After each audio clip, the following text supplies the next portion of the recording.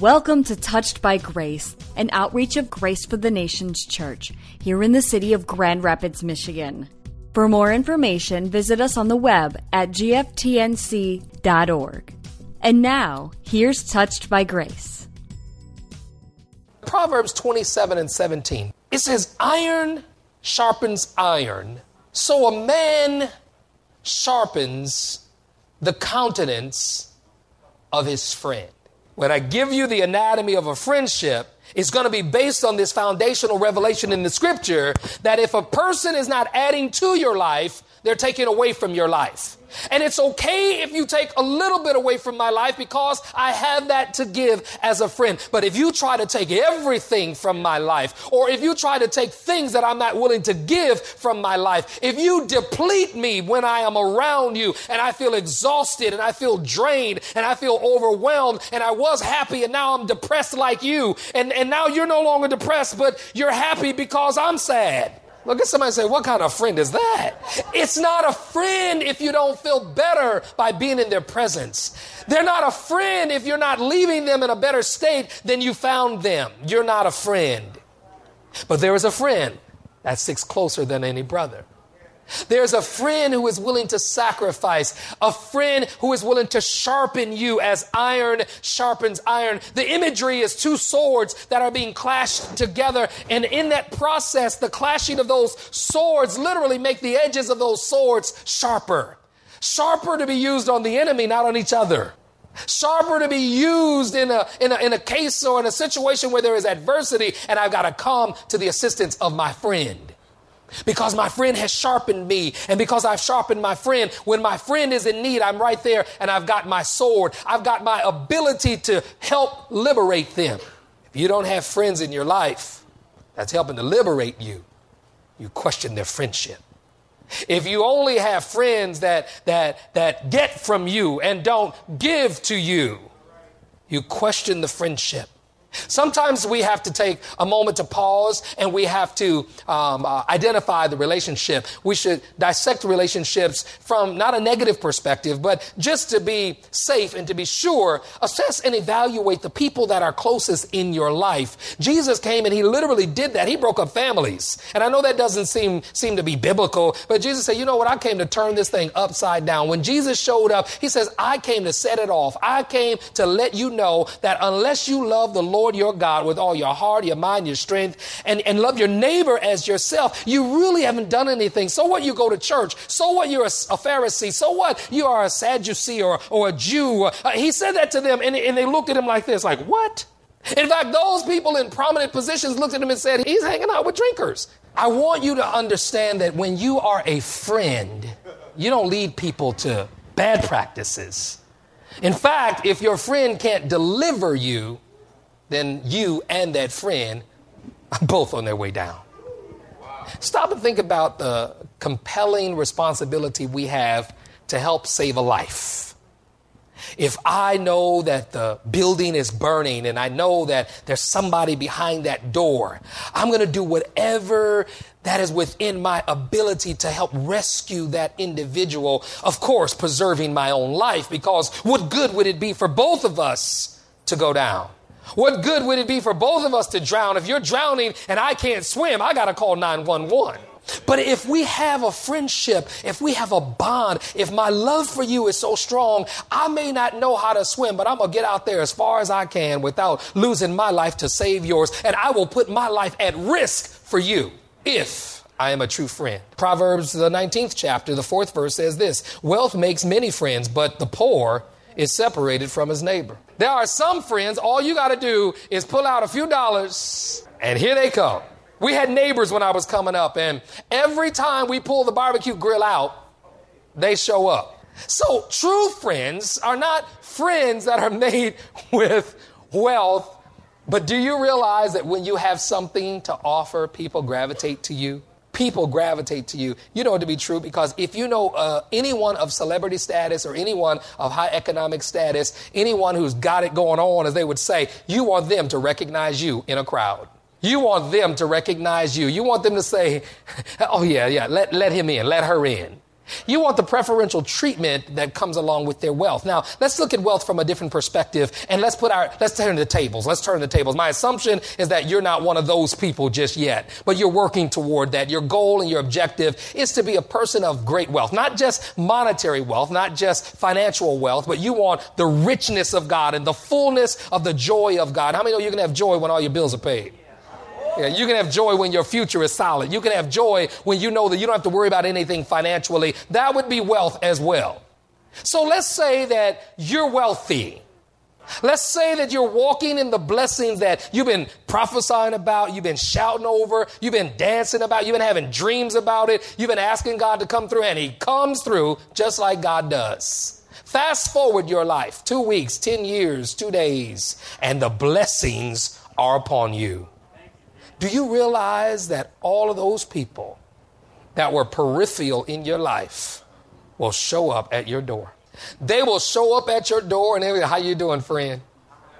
In fact, they will blow your phone up. They'll text you, they'll email you, they'll inbox you. They'll do whatever is necessary to get up in your life. Yeah.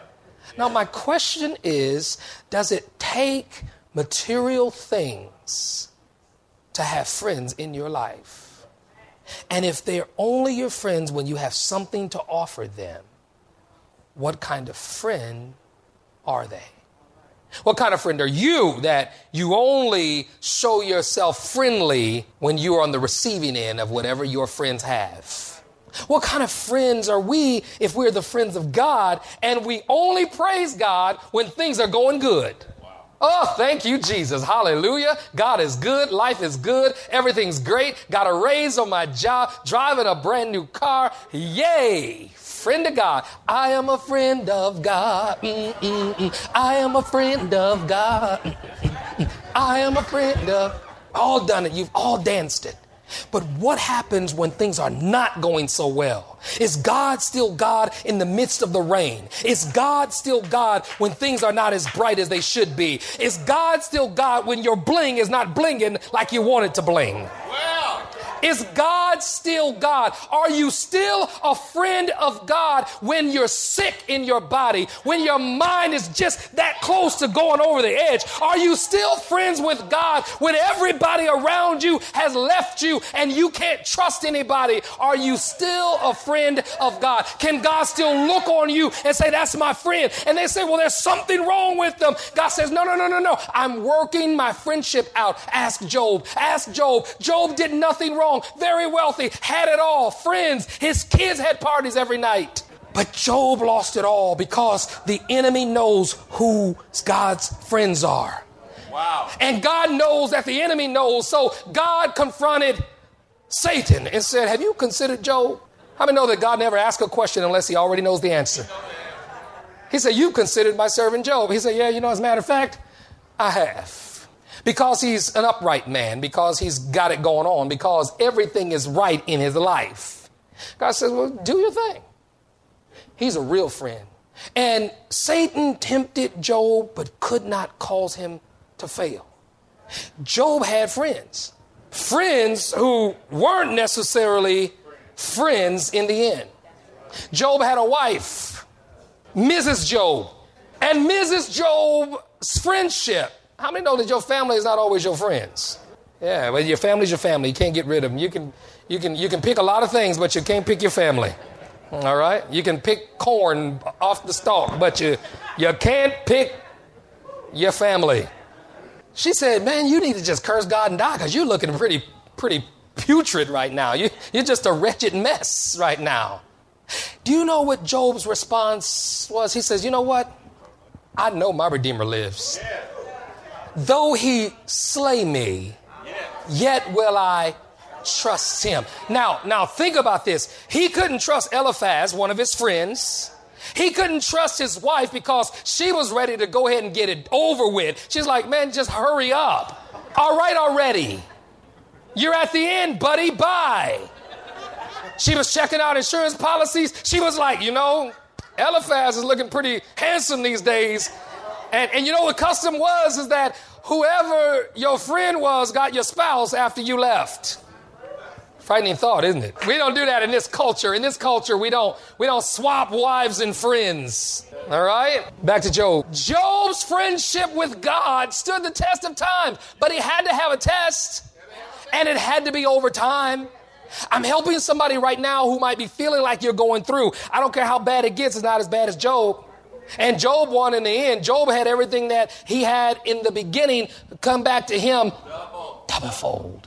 Can you imagine that? What did he have, 10 kids? That's, man, 7 sons, 3 daughters. And so that means that his kids multiplied. Do you realize that the enemy will be made a fool out of in the end if you keep your friendship with God intact? Let me not be so presumptuous in that you already have a friendship with God. Let me not be so presumptuous, and let me show you the anatomy of the friendship really quick. The anatomy. The anatomy of a friendship is that friendships create a unique bond that cannot easily be broken. If you are in a unique bond with Jesus Christ that cannot be broken, then perhaps you pass the test of being a friend. Understand that Jesus clearly told his disciples, and I love the skit. The skit was very clear in that the relationship with one another is enhanced by the relationship that you have with Jesus Christ. They could be friends based on the fact that they not only loved one another, but they loved Jesus, giving them a pure love for one another. Which leads us to that other one, in that it gives us access to the lives of other people. Our relationship with Jesus Christ gives us access to the lives of other people, where we influence them and they influence us, and we put up with their singing no matter how good or bad it is. We put up with people because our bond and our connection is so tight that we have a real friendship that is not easily broken, and I have access to speak into your life. I mentioned earlier today that we often have rejection and rebellion when people try to speak into people's lives and they don't have an inroad. They don't have a relationship. They don't have some type of connection. You don't walk up to somebody in the mall who's dressed very badly and go, "What were you thinking today? You probably shouldn't have wore that." You can't walk up to somebody and say, "Man, your face is just, oh my, do you realize how unattractive you are?" But you can tell somebody you love, "I wouldn't make that face if I were you." And they laugh it off and straighten up their face. You can tell somebody who you're very close to, "That don't match with that. You probably should, why don't you try that other one?" You see, a relationship opens you up to receive criticisms as well as compliments. A true relationship is going to be balanced, and it's not going to be just one-sided. You're not going to just stroke me until you choke me and all, "You're great, you're wonderful, you're spectacular." I would die off of that. But feedback in a friendship oftentimes tells us, "Man, we need to pray. You need to do some fasting. Things are out of line. Why don't we get in the Word of God? Come on, go to church with me. I was hanging out with you all week long and I missed what I was supposed to get with God. Come on, you got to come this way now." Remember the spectrum, the spectrum of wisdom and godliness on that end, and foolishness and ungodliness. A friend will draw you to that end of the spectrum. A friend will invite you to come and walk in light and walk in wisdom and walk in truth and walk in hope and walk as a helper one of another. A true friend will get you out, not get you in. So when you think about this, a friendship also has to have a certain level of trust. Now, the scripture tells us, don't put your trust in man. Don't put your trust in man. Trust in God.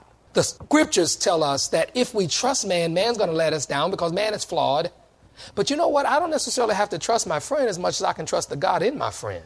How about I trust the God in you? Keep short. And I don't see the God in you. I'm going to question that. Don't you say you got some God in you? I mean, isn't there some God? I mean, that's what makes us friends, right? Godly people have godly friends. Ungodly people have ungodly friends. In fact, we are not necessarily friends with the world per se. We are acquainted and we know about the world. We understand the world. We can invite the world. We can even allow the world to be with us to learn what we have come to know. But at some point in time, you have to make a decision. Are they influencing you? Are you influencing them? You've been listening to Touched by Grace, an outreach of Grace for the Nations Church in Grand Rapids, Michigan. For more information, log on to our website, gftnc.org, or call us 616-974-9128. Our mission here at Grace for the Nations Church is to reach the diverse people of the world by teaching biblical principles and life application of the Scripture. Despite the present-day challenges facing individuals, families, and our communities, we believe there is hope.